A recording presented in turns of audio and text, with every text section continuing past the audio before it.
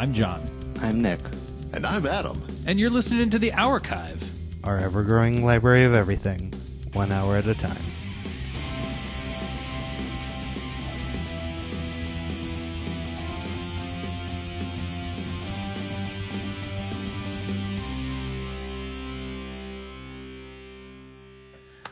We are in the Prefatorium. Welcome back.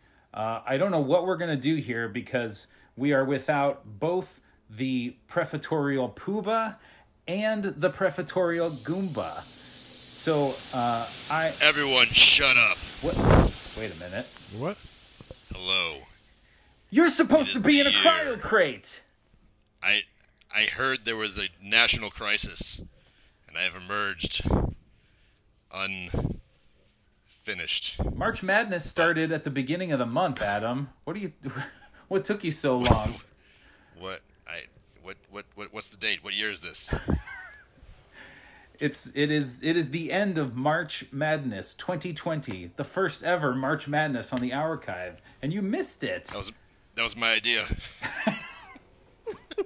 Yeah, where have you been? In my cryo crate, you know this. Every year I have to go back cryo what? Rejuvenate. So you feel when I rejuvenated return. now. Well, I feel about 3/4 rejuvenated.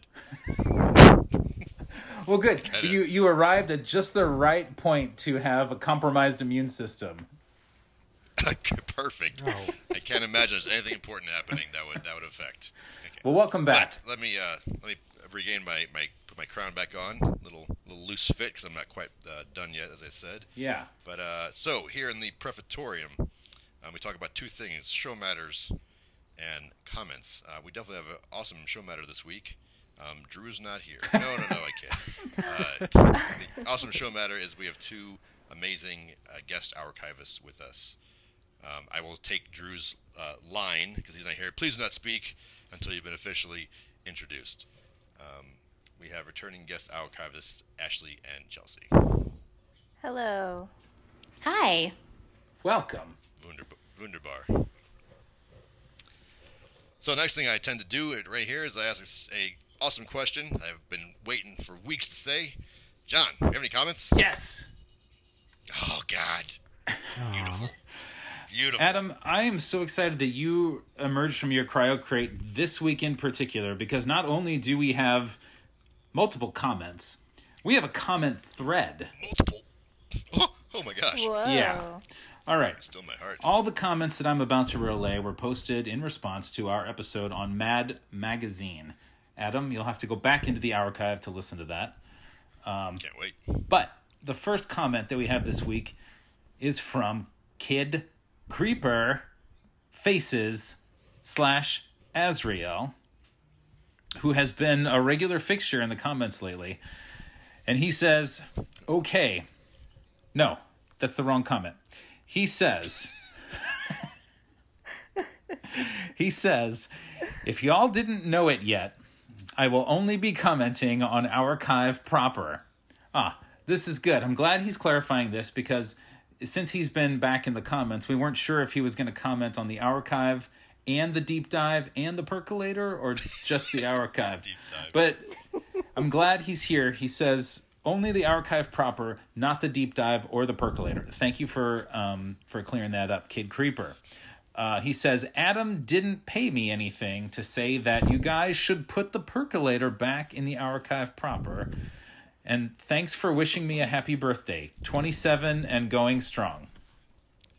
Yeah, you missed a few of your son's birthdays while you were in the cryo crate, Yeah, Adam. apparently. Holy moly. He says, good night, Kelly. Comment streak 5. P.S. What happened to the Undertale episode? I tried to listen to it, but I couldn't find it. To which we got a response posted by Mike Westfall. Mike Westfall. Yeah. Who says, it's the one with Flowey on it. Oh, man.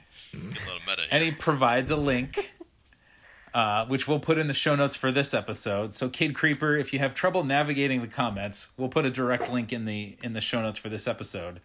Kid Creeper responds to Mike and says, "Fun fact: Floey and I are the same person." That is I believe that is the first ever threaded comment on the ourchive.com. Seriously? Yeah, pretty sure. We've had replies and stuff, but this is a full-on thread. These are two people who know how to use the reply feature in the comments. I mean, I don't even know how to use the reply feature in the comments. So. Oh my gosh, amazing. This is magnificent. So, but none of the comments are actually related to the episode. I have more. I have more. All right. Mike Westfall also says, my dad would randomly pick up issues of both Mad Magazine and Cracked for my brother and me. I think I tended to prefer Mad, especially a few reissues I had of early issues from the 50s. Thank you for that, Mike. I am not sure. I think we mentioned it on the episode that Mad Magazine had been kind of repackaged ad nauseum over the years. They've done those kind of best of things. But I don't know that I've ever seen any of the original stuff from the 50s. Yeah, me either. We have one final comment, and that's from Kid Creeper, Faces/Azrael, who says, "Okay, so I know I commented already, but on episode 243, Mike gave me the title King Creeper, so I am technically the king of creepers." Kid Creeper, I'm afraid I'm going to have to table that discussion for when both the Prefectorial Pooba and Goomba are here in the Prefectorium. So check back at a later time. But thank you for your comments. I do believe that after he was dubbed King Creeper, wasn't I then dubbed Queen Creeper? Well, you were definitely dubbed Queen Creeper. But I think there is room in this world for both a king and a kid and a queen creeper. Or an archduke. I mean, I'm doing a terrible job of being a creeper these days, so I'm fully understand of losing my status, but just wondering. You can always regain it. Adam, how should she regain it? Well, I think there's somebody here who might be able to comment on that. We have a live comment coming in from nobody else but the Kid Creeper himself. Whoa! Oh God! Hello there. Welcome, Kid Creeper. Thank you. It's great to be back. He's entered your pod. Yeah. Now, Yes. you guys are giving each other the COVIDs right now, so I'm afraid we won't be able to have either of you on the show or in the comments for 2 weeks from now. Pray for the best. Dang. Well, thank you for your comments of late. We appreciate them. I think No problem. this live comment, I believe, brings your streak to 7, if I'm not mistaken. That is true. Yeah. That's a record. That is a record. Yes. Never been done before. All right, it's really crowded in here, so I'm going to go ahead and kick him back out. So say goodbye. He got ejected. Yeah. He did. It jettisoned him out into... Did he have a comment, or are we counting him just saying that 7 is his comment? I think that counts. I think it counts. Okay. Since we start making hard, fast rules around here. Adam, could you remind everybody how they could be mentioned in the comments? I'd love to. So we are on all the socials, as the cool kids say. You can check us out at theourchive.com or on Spotify or iTunes or wherever you prefer to get your podcasting on. You can also just call John. It's 314. Getting a no. So I will. We'll move on. That's okay. I don't answer my phone anyway. That's all right. So I know we typically do some cool 70s music whenever the 70s are mentioned, but maybe some cool 60s music going into... I've never seen the show, so it's set in the 60s. I assume it is. 50s maybe? Oh, this is going to be a fun one. All right, He's never watched it. let's get into the archive, everybody. Let's do it. All right.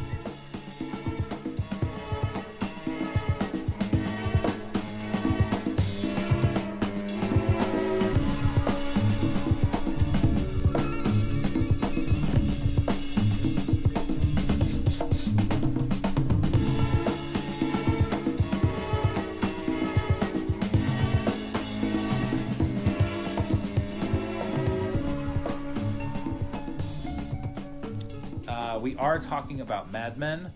This has been an episode that I've been looking forward to for like at least 6 months or so when we first had this Mad idea. Actually, I think the Mad Men episode may have predated March Madness. Yeah. It's been floating around for a couple of years, I Yeah. think. I think a couple years, totally. Yeah. Well, I'm glad we didn't do it before now because until we were sequestered at home, I didn't have the opportunity to really research anything. So I feel much more prepared for this time around. I'm going to start, as we traditionally do, by just getting everybody on the same page in terms of how familiar we are with the show Mad Men. I'm going to go to Adam first. So I know Kelly, good night, Kelly, has watched every episode. I, for a very brief moment, would come in and like sit down and in like middle of season 3 or something like that, and like try to figure out what was going on. Really well acted. Writing seemed solid. I had a couple like oh my gosh moments when I tried to piece together what was going on, but I gathered, and is this a spoiler episode? We're good with that? Yeah, I this is guess. definitely a spoiler episode. Yeah, all right. So I guess the Don Draper guy, that's not who he actually is. He's actually like some guy from some other guy or something like that. And he stole that name. Some other guy or something like that. Yeah, from like either the World War II or Korean War or something like that, or yeah. We'll get to that. Is it Korea? Yeah. And then Yeah. like he kept cheating on his wife or something. I don't know. I mean, what's left to talk That about? is- We'll Yeah, put that in we're the done here. archive. Put it in the archive. Covered it. And they drink and smoke a lot. There you go. That's my familiarity with what's going on. Oh, and St. And Louis other native, things. St. Louis native John Hamm plays the lead. That he does. Ashley, have you ever seen Mad Men? Phew. I have seen Mad Men. Yes, I have watched it, the whole series, at least twice, and I got through, I think, 11 episodes of the first season during my quarantine right now, and then our internet started going nuts, so I wasn't able to refresh because, you know, I don't remember as much. Like, having a baby basically eats your brain cells, It's true. and then, so, like, my ability to recall things is bad, as that sentence was. So I was trying to like study up and refresh, but yeah, I've watched the entire series at least twice. Oh wow. When it was live on the air, and then I watched it streaming. Maybe I've watched it 3 times. I've watched it a lot because I love it. It's a great show. So, but that doesn't mean that I'm going to remember a lot of details. All right, disclaimer It's too late. You say is that. in place. Yes. Nick, I understand you actually wrote some episodes of Mad Men. Yes. Yeah. And I was a stand-in for John Hamm in a few episodes, but Just for They the said that I was- the bedroom scenes, right? yeah. But they said I was too attractive and they took me out of it, so I'm not actually in it. But you can see me in the credits. I didn't watch it while it was airing live, but I have seen a few seasons of it, and then Angie kind of got ahead of me on it, and I saw episodes here and there in the later seasons and never finished it. Okay. How many episodes do you think you've seen? Complete episodes or parts of episodes? We'll go with parts. How many episodes are there per season, do you think? In, per season, there are 12 to 13. Yeah. Okay. And I'm then gonna that one go- season they split into Oh, 2. yeah, that one had 14 episodes. Yeah. I'm going to go 31. Okay. I think that's a pretty good grasp of the show. Chelsea, I understand. I don't need to go back. Did you see the last episode? No, actually, Angie, that's one of a few series of hers that she likes so much that she didn't finish. She wants them to live on, and she can go back and finish them at some point, but wants them to exist still going. I think in a way. I think the last episode would satisfy that need for her. Yeah, so she stopped. She watched all of it except for the last episode. She might have stopped a few episodes shy of it, but Okay. she's never finished The Office. She didn't finish 30 Rock until we did an episode on it and made her do it. And yeah, that's one that she's left a few out. That is fun. I would be interested in hearing how she feels about the show. Like if she just went back and started watching those last few episodes, if it would change her opinion of the show. Nick, go get her and find out. All right, I'll be back.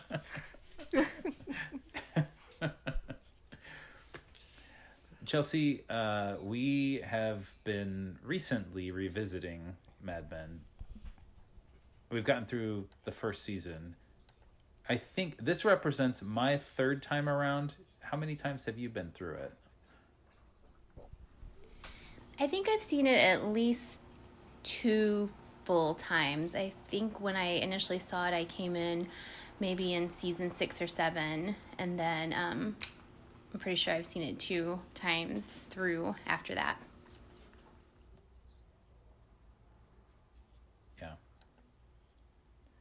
Yeah, I watched it. I watched the first episode, and then I didn't watch anything until the end of the second season. This is as it was airing.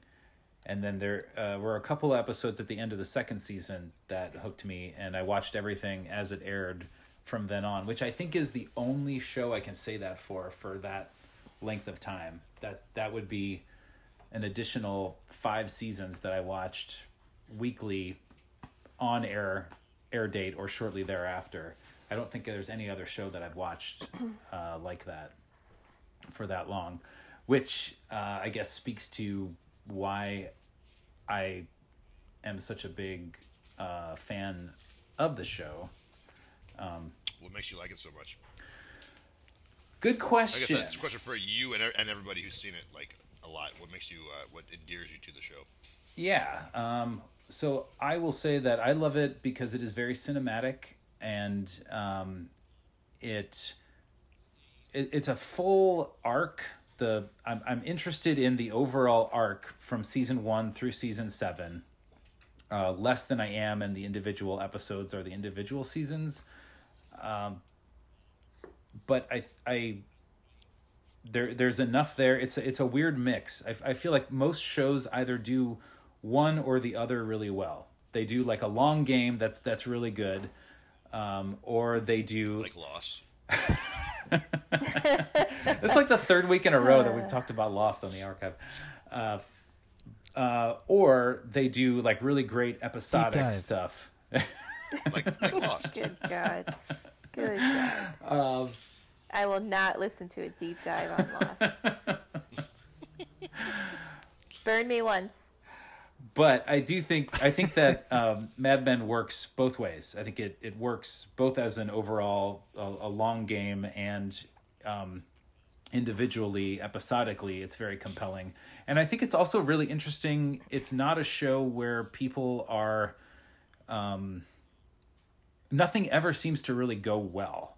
And it's a long, or at least nothing is ever going well for everybody at the same time, which is unusual, I think. I think even in shows where there are ups and downs for different characters, they typically, like, everybody has a good episode. If there's like a really bad show or a show where lots of bad things happen to people, there's like, if they have an episode where where things are good, it's good for everybody, and it's like the feel-good episode. And I don't really think that happens in Mad Men. It's like constantly up and down, and I guess there's a little bit of realism in that. Or maybe I just don't like people being happy, and that's why I like this show. So like, there's shows like Walking Dead. I haven't watched it in a long time, but like anytime there's like that, oh, things are going really well. It's not a question of if, is when is this shoe going to drop? Like it's just, like things are going way too good for these people. Like something terrible to happen. Is that kind of the same thing as far as you said that it's different times people are doing good and whatnot. But is there any one of those episodes where like things look like it's going really, really well, and then all of a sudden it kind of just all goes to shit? Or I mean, there are surprises in the show, but it's not.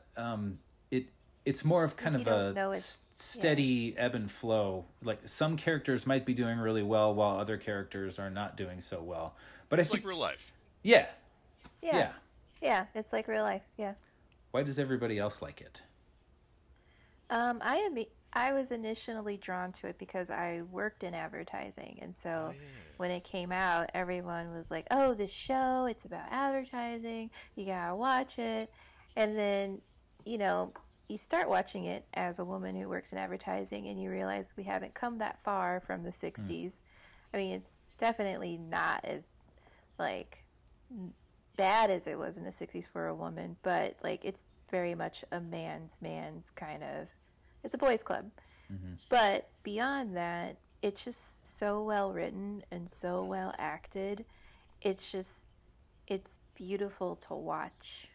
And that's why I keep coming back to it. And like John was saying, the character arcs are compelling, and the characters continue to grow and change for every season, including, Don Draper.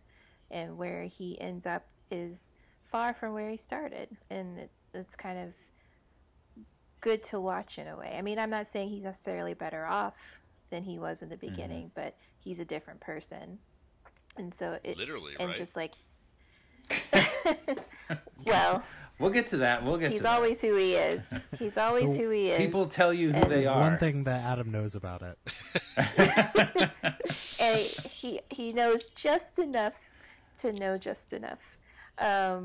But like characters like Peggy Olson, like I was watching the first season again, and knowing where she ends up is like, it's an incredible story, especially for the time period that it's in. So it's just, it never disappoints, even on second or third time rewatching. Like, it's still fresh. That is a Simon Quality show, no doubt. Yeah, I would echo what both Ashley and John said for their reasons for liking it. I think, like Ashley was just saying, there is always something new or enjoyable to see on every viewing.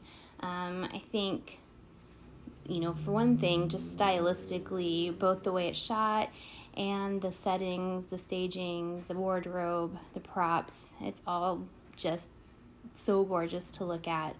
I read some article about it that said somebody could do a blog series just on the lamps of Mad Men, and I think that that's really fun that they put so much effort into the setting of every scene, but beyond the beauty of it and the mid-century gloriousness of it, those character developments are really what just makes it above and beyond.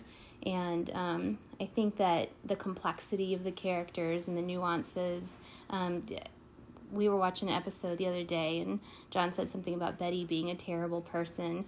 And while it is hard to like Betty Draper, you can't just say, she's just a flat bad character. There's so many layers to everybody that you can identify with, and I really enjoy that about it.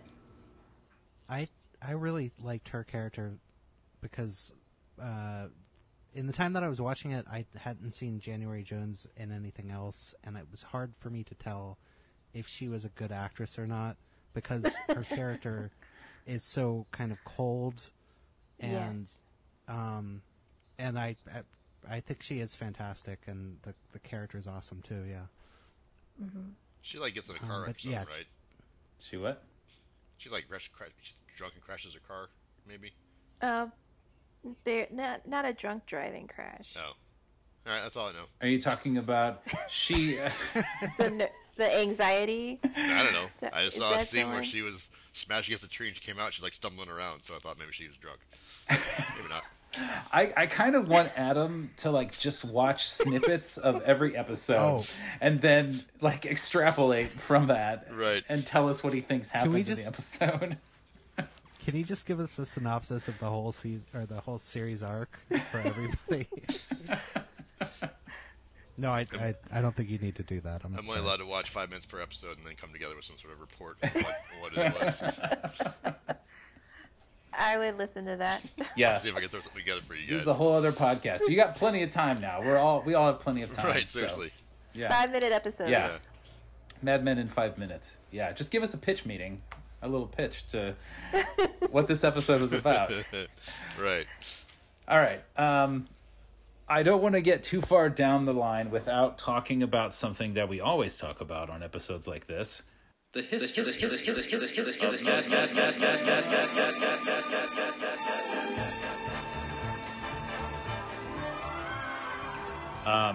I can't believe we didn't bring this up already, but Mad Men is a television show that aired between 2007 and 2015, I believe, on AMC. It was AMC's first dramatic production, which now seems like kind of crazy because they've had so many shows that were like kind of cultural behemoths. But Mad Men was the first. And it all started as a spec script by Matthew Weiner, who... Wiener. I also can't believe it took that long to get to that point, where we left about that. But Matthew Weiner grew up in L.A. He mastered in film and television at USC, and then he tried to get a job writing for television in the late 90s, and it was apparently very hard, but he was able to do it, and he had kind of a steady gig writing for... This is the best thing I'm going to tell you all evening. Matthew Weiner, the creator of Mad Men, one of the most lauded shows of the modern era, started out on television writing for Becker, the show with Ted Danson. I loved Becker. I don't know that I've actually it's been ever all seen downhill Becker. since then. Yeah, I don't think I've ever seen Becker. Oh, it's great. So while he's writing for Becker, he wrote the pilot script for Mad Men, and I guess kind of shopped it around to friends and colleagues. And one of the people who saw it was the guy that was doing The Sopranos, David Chase. And he looked at it and he said, "This is amazing. You should probably write for The Sopranos." And that was how Matthew Weiner kind of made his break. He wrote on The Sopranos for a long time. I think from season 4 on, he was one of the lead writers for The Sopranos. And after The Sopranos ended, Matthew Weiner went back to his script. He kind of touched it up and started shopping it around to networks to try to get it picked up. Showtime passed on it. FX passed on it. HBO was interested, but only if David Chase was involved as a producer. And David Chase wanted to go and do movies, so HBO passed on it. So all these major networks, cable networks, passed on it. AMC had never produced an original series before, but they took the leap on it. And How could it be? Well, they're laughing all the way to the bank. yeah, now. seriously, it seems to have worked out well for them. They pretty much changed television with that decision. Yeah. How so? Well, I think at least at the time, the two big shows that kind of presaged Mad Men in terms of what is called prestige TV were The Sopranos. And go on. Lost was still active at the time. I think Lost started in 2005 maybe or 4. Earlier than that, because I was still in the military at the time, so either 3 or 4. Okay. Well, also, Lost is terrible, so I'm not counting it in this equation. Yeah, It started in 2004 and ran till 2010. Okay. I have to say, Lost is its own thing. when you talk about prestige television, Lost is still kind of trash. Like, I really enjoy a lot of it, but it doesn't have the drama that, or it's just not as serious as Sopranos or Mad Men or things like that. It's still very contrived. I will try to stop derailing into Lost conversation. So it was Sopranos, and what was the other one, John? The Wire, which was also an Wire, HBO yeah. show. Yeah. Right. And the difference is, I think where this really shows up is in the production design, because for both The Sopranos and The Wire, while HBO was willing to spend a lot of money on them, they weren't spending the kinds of money per episode that Mad Men was spent on its first season. The average cost of every Mad Men episode in the first season was $2.5 million. And What? yeah. That's crazy. And unfortunately, that is really what I guess the industry has dubbed the hallmark of prestige television, is like how much money you're willing to spend on a show per episode or over the course of a run. And I think that increased as the salaries went up, the cost increased. I don't know what it was by the end of the run, but I'm sure it was at least $3 million per episode by the time Mad Men was finished. Another thing that I think is important, I mentioned that I like the show because it's cinematic, and that's actually a pretty intentional decision. Matthew Weiner has said that his major influences in making the show and in sort of creating the look of the show were more cinematic than television. He looked to Alfred Hitchcock for visual style, specifically North by Northwest, and then in the shooting of the show and the editing, he looked to an Asian director, Wong Kar-wai, who I've only seen a couple of his movies, but he's very good. Yeah, he has a very kind of romantic use of music and cinematography in his movies. Chungking Express is probably the one that put him on the map, but he's done a bunch since then that are all very highly regarded. And the other thing that Weiner wanted to do was to really remind people that their perception of the 60s was not necessarily how it actually was for people. And I love that idea of taking like a cinematic style, something that is very like artificial and contrived and very composed, and apply it to a show that is supposed to be more realistic than people's recollections or impressions of something are. And I think that it works out really well, where like the show over the course of the 7 seasons, you're watching people make bad decisions and do terrible things to each other, but everything that they do is rendered so beautifully that it's hard to look away, I guess. Does that make sense? I think so. Yeah. Yeah. So Mad Men premiered in 2007, the same year that the iPhone came out, and it ran through 2015. And When the iPhone ended. And then since then, I guess it has left kind of a pretty broad imprint on television. There were a lot of shows that came in its wake that were like obviously copies of it. NBC had a show called Pan Am that was set in the 60s that was about Pan Am Airlines, and there were a couple of others, I think. I think stylistically Mad Men has made more of an imprint on television in terms of raising the production values significantly over what we had before. And there are a lot of shows that are like cinematic now. I haven't actually seen it, but I've heard that Hannibal is sort of like Mad Men in that it's like very exacting in terms of the way it's shot and art directed and everything. So Mad Men.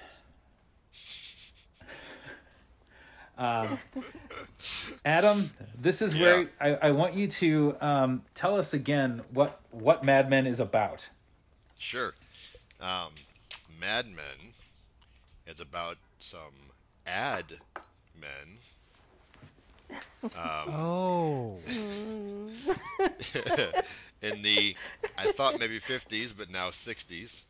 And like, there's this guy Don Draper, who cheats on his wife a lot, and he's like a genius when it comes to advertising, except for those times he like has writer's block or something, and he can't figure stuff out. But then he'll be like, then at the end of the episode, he'll be like, "Wait, no, I got it," and then he has it or something. I don't know, because he's usually drunk at that point.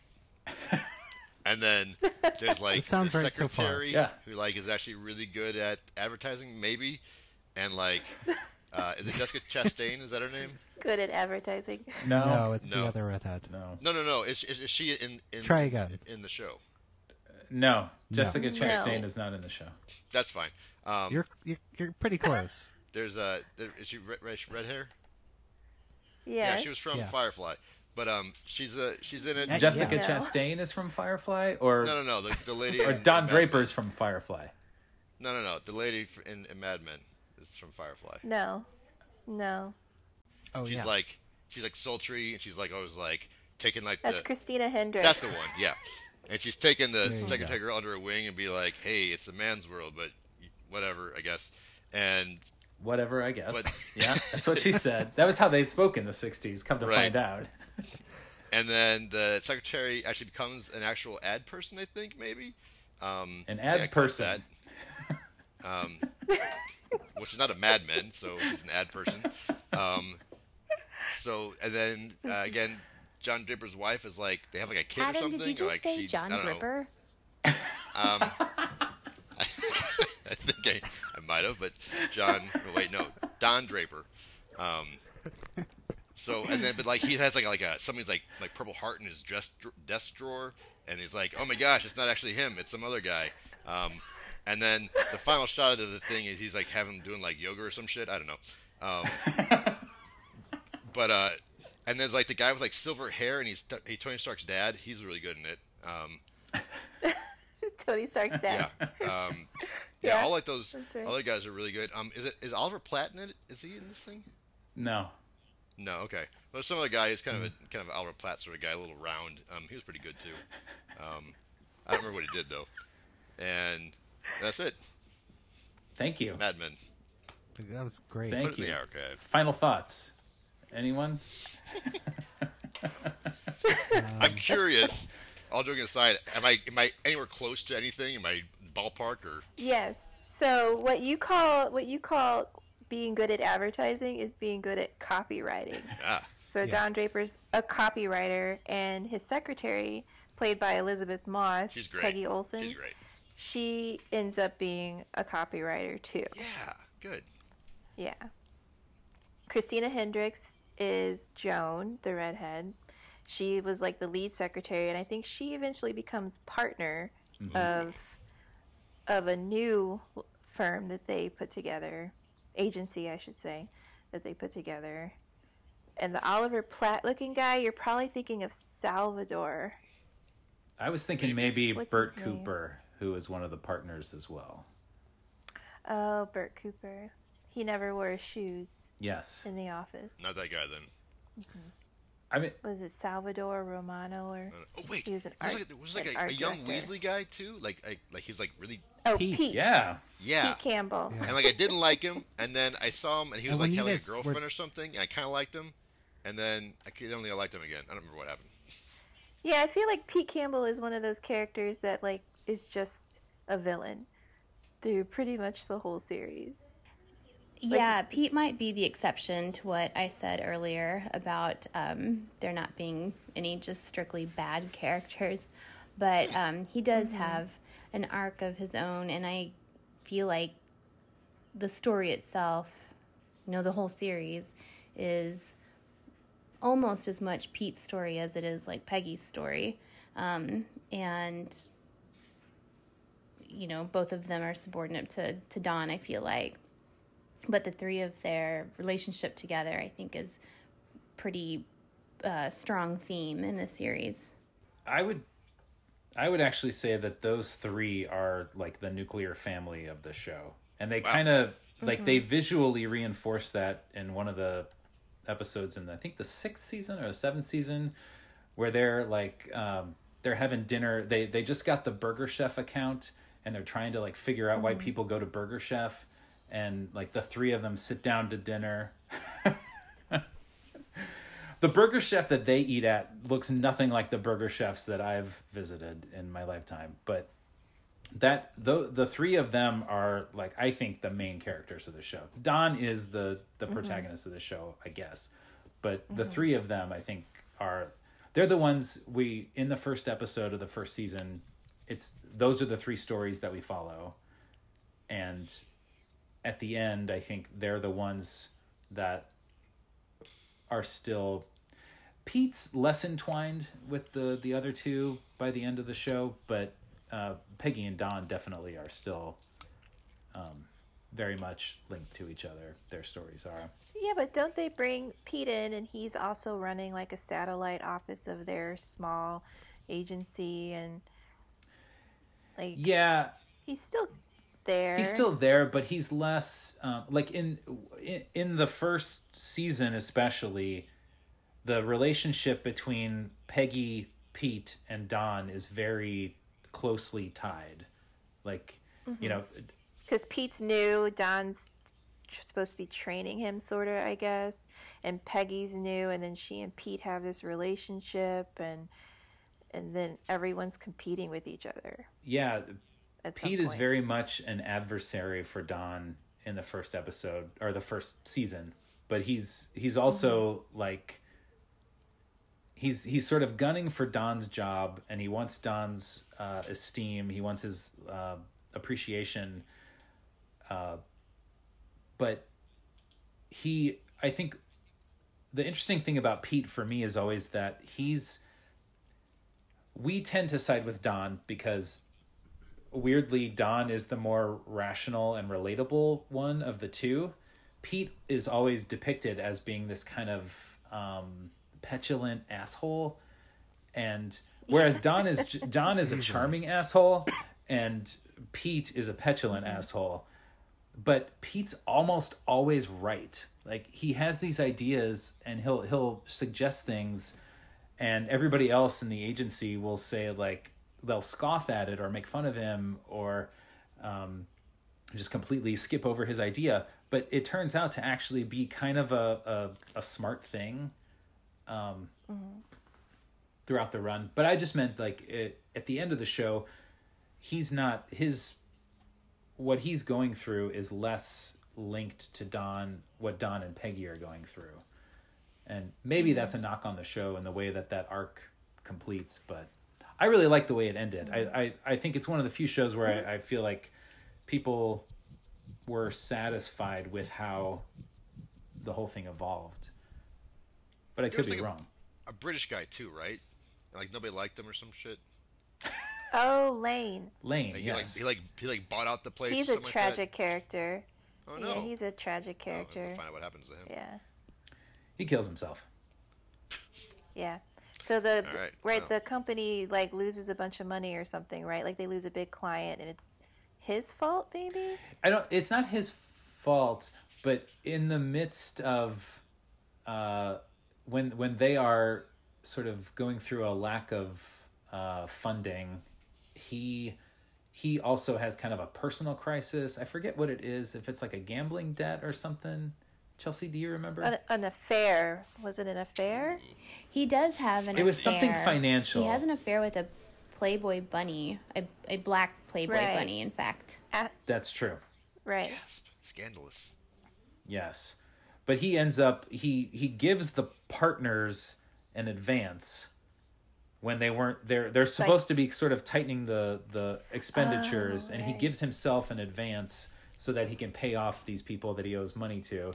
And once they start catching on to what happened, he realizes they're going to eventually figure it out, and so he kills himself. He hangs himself bummer. in the office. In his office. Yeah. Is Odo in this thing? Is who? Who? Odo from Deep Space Nine? Renee Auberjonois or something like that? No, I don't think so. Man, I thought I saw him in it. I think something else. Whatever. Is Make yourself Janeway in quiet. it? You're thinking of Deep Space Nine. Anyway. I thought Can we go through all the characters from Star Trek and ask if they're in it? So this is really No, funny. So I just no, looked it up, no. right? And I'm scrolling down as I want to do. It was Yeah, he was played Dr. Emerson, what the hell that is. But Denise Crosby, Tasha Yar, was in this show apparently. She was Gertie. So there's your other Star Trek connection there.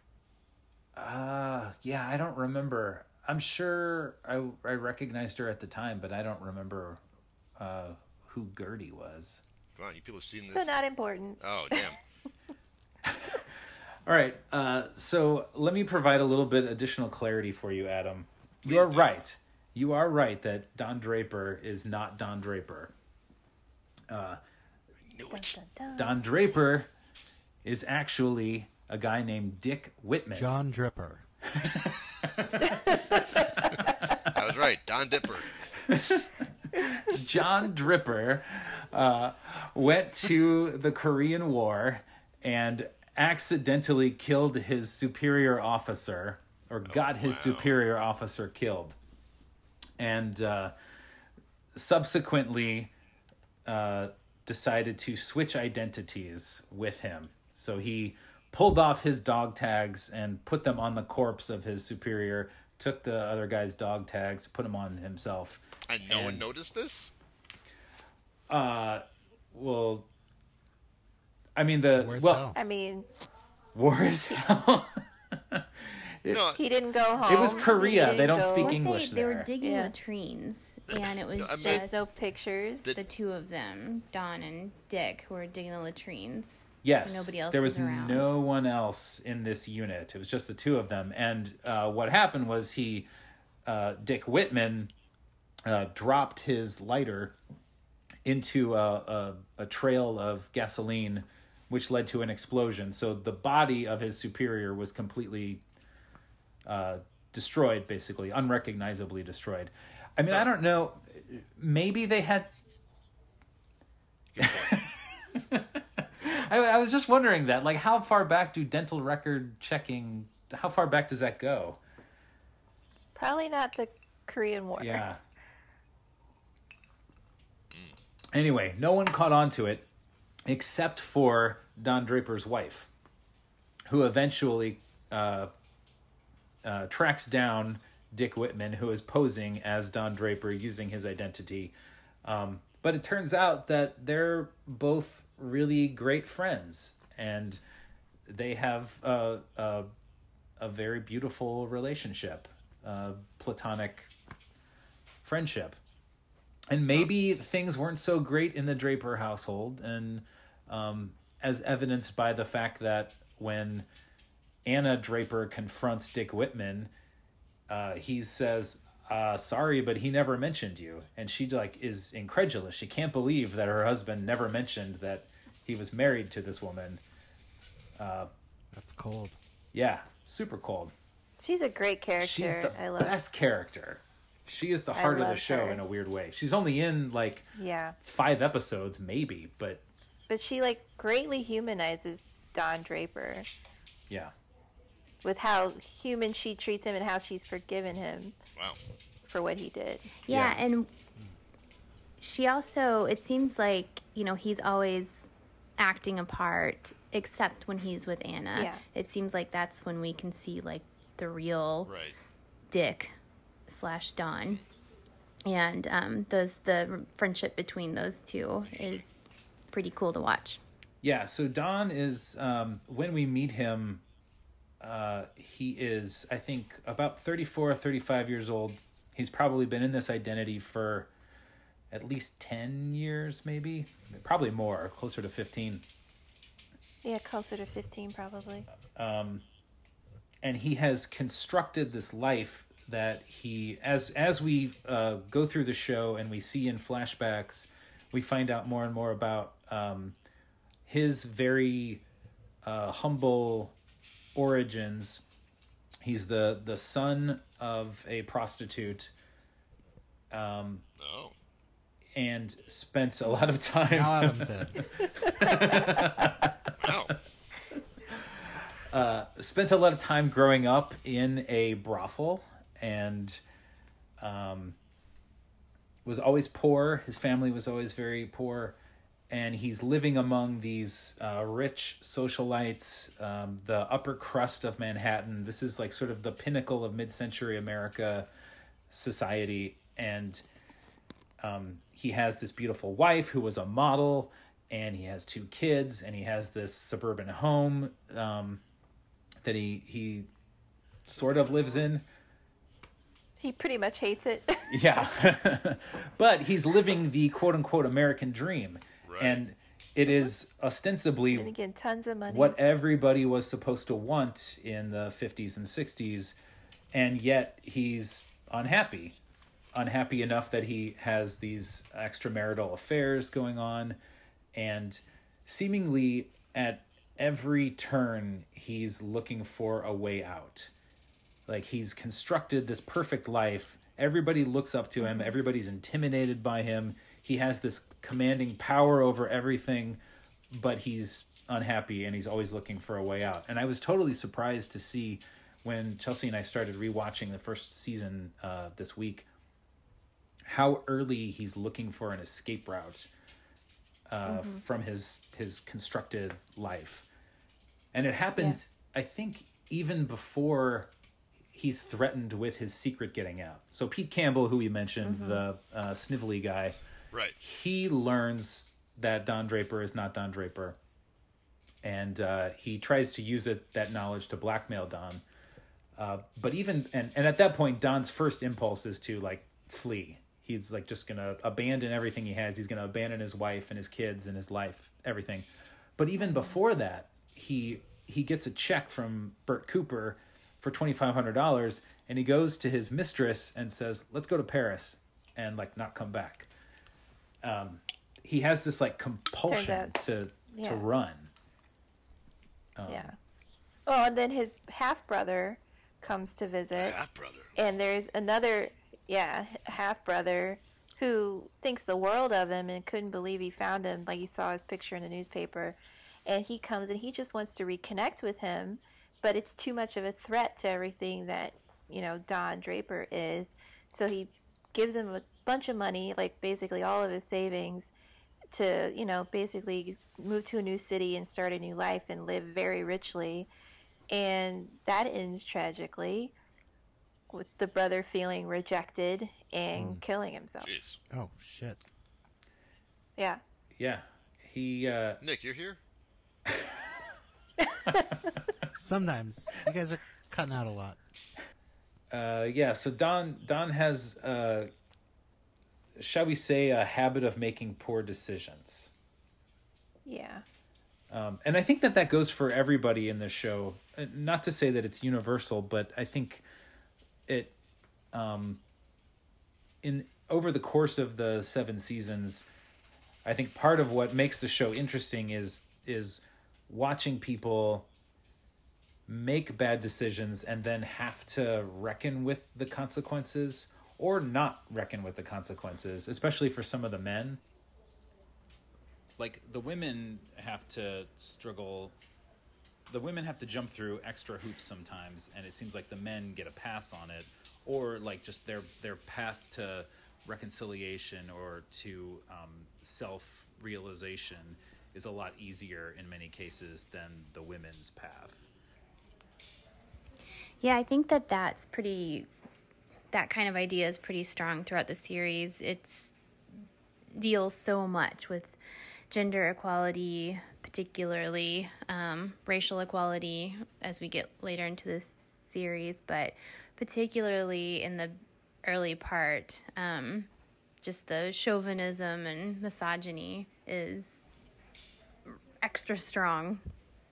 They really lay it on thick in the first season. Yeah. Like, it almost caused me to stop watching the show when I first started watching, because I'm like, gosh, this is just really over the top. And they did lay off of it, but I think they really needed you to understand, like, where they were coming from. Yeah, one of my favorite things about the show is how it touches on a lot of the stuff that we acknowledge as, like, the 60s, like the major touch points of the 60s, the Kennedy assassination, Martin Luther King Jr.'s assassination, the the Beatles and all that stuff on Ed Sullivan, but it sort of does it for the most part in a very casual way, and it also like addresses the progress that was made with like civil rights and gender equality, but the way that it does it, the way that it depicts it, I think is unique. I don't think I've ever seen anything that handles it quite so well. It's almost always like the progress happens as an accident. It's never like this noble act. It's always like a byproduct of something else that's borderline nefarious. Like in a very small example is like Peggy Olson, Don's secretary in the first season. She demonstrates some ability to conceptualize campaigns in the same way or a similar way that the men do. And so she kind of earns the respect of one of the other copywriters, or at least she impresses that copywriter. But she doesn't get the job because of that. She doesn't get promoted to copywriter exclusively because she has the talent and she's smart. She gets the job because Don wants to put another dig into Pete Campbell at the end of the first season. He puts Peggy Olson as the copywriter on this new campaign or this new account that Pete gets as a way of asserting power over Pete.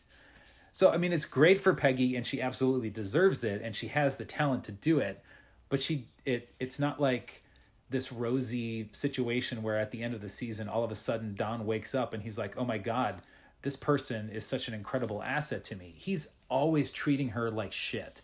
Throughout the rest of the show, he's constantly an asshole to her. Yeah, but I don't disagree. I mean, I disagree.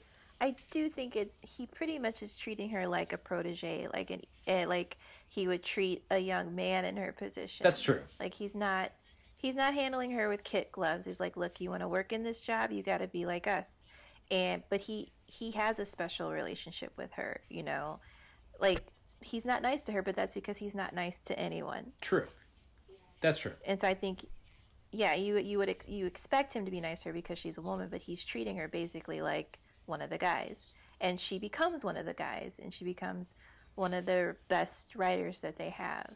But she and Don have this really special relationship that, you know, starts when she has this baby. What? And What? he What? she doesn't, not Don's baby. Woo. So what is happening? she and Pete Campbell. So when she's a new girl, she and Pete Campbell have a couple of trysts, and I guess on one of them she gets pregnant. For most of the first season, they just treat it like she's getting fat. You don't know she's pregnant until basically she gives birth, and then her sister ends up raising the baby, and she kind of just ignores that it ever happened and never develops a relationship with the kid because she's building a career. But Don Draper kind of pulls her out of a depression that she falls into after this happens, and, you know, basically like, you know, pick yourself up, you got to do this job, you know, and she becomes his protege more or less. Yeah, he's not only a mentor in terms of the career, but also just the idea that you can change your life at a moment's notice. Because I think That's true, I can't yeah. remember exactly what he says to her, but there's a flashback sometime after she's given birth, and we don't really know what's happened to the kid, or we didn't see what happened in the wake of her giving birth, but we find out later that she called Don for assistance, or Don found her, I'm not sure, but he goes to visit her. I can't remember. And he's like, this never happened. You just pretend like this never happened and you move on, which is what he did. You know, he basically restarted his life in a whole different way, created a personality and tried to live that life.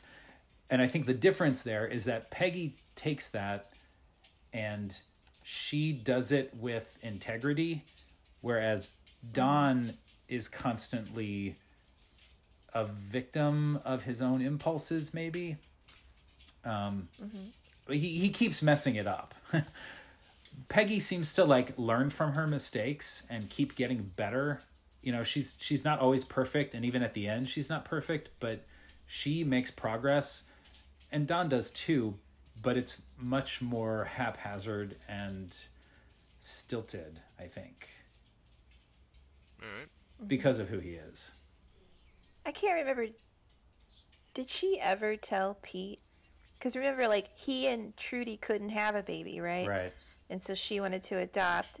And I remember there being something, I don't know, an internal struggle with her, something about whether or not to tell him. I That he think could have she kids? does tell him in the last season. I think she Okay. finally tells him.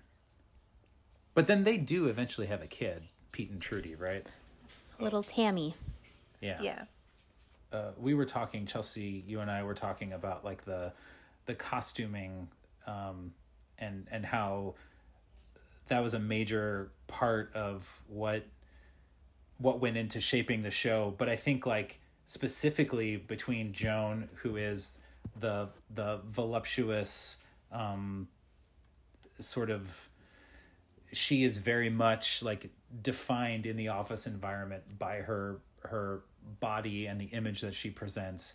And Peggy, in contrast, the two of them very much defined as oppositional forces, like not just in character but also in like it comes down to the costuming. And that's one way in which I think that Mad Men is sort of leaps and bounds above other shows, where you can actually like see that they present this drama or the tension between the two of them, and you don't even have to like, they don't even have to talk to each other, and you can see that these are two sort of opposing forces.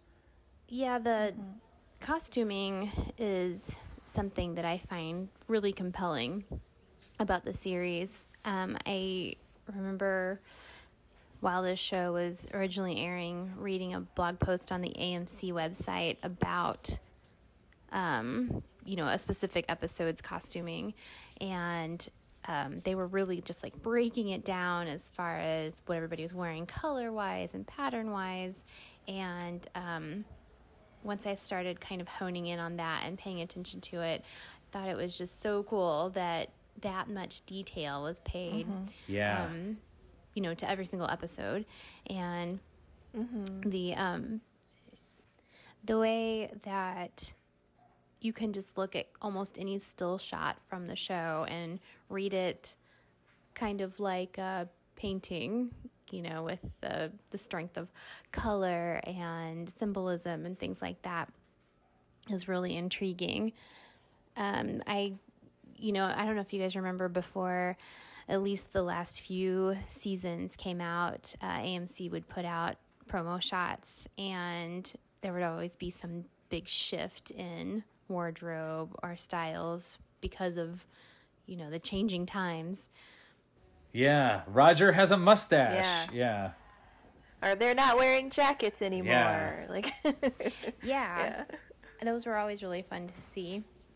But back to what John was saying about the oppositional wardrobing, I think that, of all of the characters, obviously Betty is really fun to look at. She's always dressed kind of doll-like.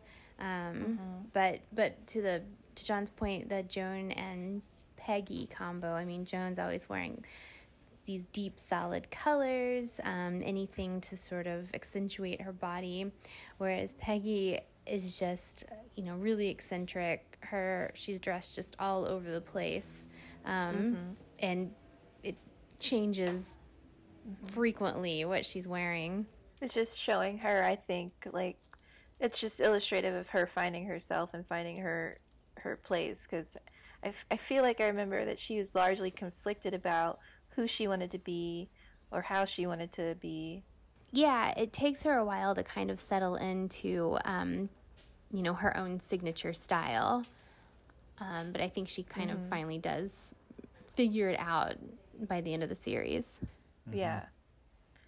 Joan is so interesting because, like, she's so beautiful and so imposing as a character. Like, the camera angles they give her help with that too. But then you start to realize that she's, racist and homophobic and sexist. And like, when you start to find out, you're like, oh my gosh, she's basically what becomes like someone's old racist grandma. Yeah. But back then, she was like this glamorous looking woman. That speaks to, I think, one of the other like themes of the show that I think is always interesting, that generational divide. And I noticed it in rewatching the first season, like all the younger guys, the copywriters and the ad guys, the younger ones tend to hang out together, and the old guard tends to group together. And that becomes a recurring thing throughout the show. In the first season, or maybe the second season, it's very much about like bringing in young talent because that's what clients are looking for. That's where do we get Stan in the second season? No, I think he shows up in the third or fourth season. Because that's when they're like drastically different, the new talent. Yeah, it gets like more mid to late 60s demonstrative how different those generations are. And like Don is kind of weirdly on the borderline. He's definitely like a 50s guy. He's like the Rock Hudson type character, and he's always like looking down on younger generations and saying kind of negative things about them. But he's also got this like rebellious streak in him, so he can kind of relate to as the 60s go on and it becomes like more about like countercultural movements and stuff. He's not like totally removed from it. He's definitely of the older guard. He's better able to go between those two sides of it. But I think that dynamic is really interesting to me, and not something that the way in which Mad Men does it is different than I think anything I've ever seen before. Like in the Wonder Years or, shows like that where there's like just a rebellious teenage daughter yelling at her old school father. And in this case, it's like we see it extrapolated into the workplace, and it's every level of American society. You see kind of the volatility between the two generations. Which I think is really interesting. I also like I don't want to like belabor this too much, but like in terms of themes, I love that this is a show that's obsessed with death. And I was really fascinated that in watching it again, that like right from the very first episode, they introduced this idea of a death wish as the guiding principle behind advertising, and how an advertising company could appeal to somebody. In this case, it's specifically a cigarette company trying to get around the federal regulations about health. And they play on the idea of there being a death wish inherent in people. They want to live dangerously, and so maybe there's an advantage to cigarettes being this deadly thing, and people will be attracted to it specifically because it is dangerous to them. And like Don is the embodiment of that. He is this like living death wish. And I had forgotten that 3 episodes or 4 episodes into the show, he takes off from his daughter's birthday party. I think it was his daughter's birthday party. Oh yeah, and never comes back. Yeah. With the birthday cake. He's supposed to go get the birthday cake, and he just like, he parks next to a set of railroad tracks, and he's just thinking about like killing himself on the railroad tracks. And when he's already super drunk too. Yeah, he can't even like be domestic without having like 16 beers before doing it.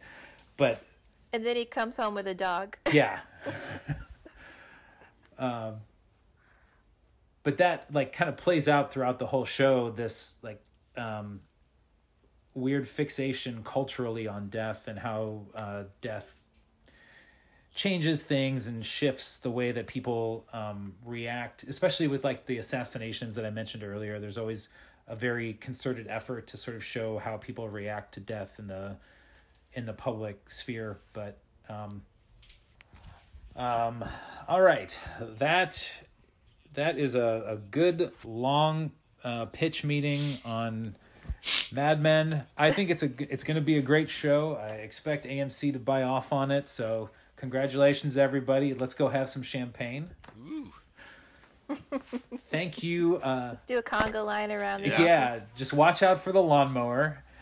as we do. I don't get it. Stay away from the oysters. Yes, avoid any projectile oysters.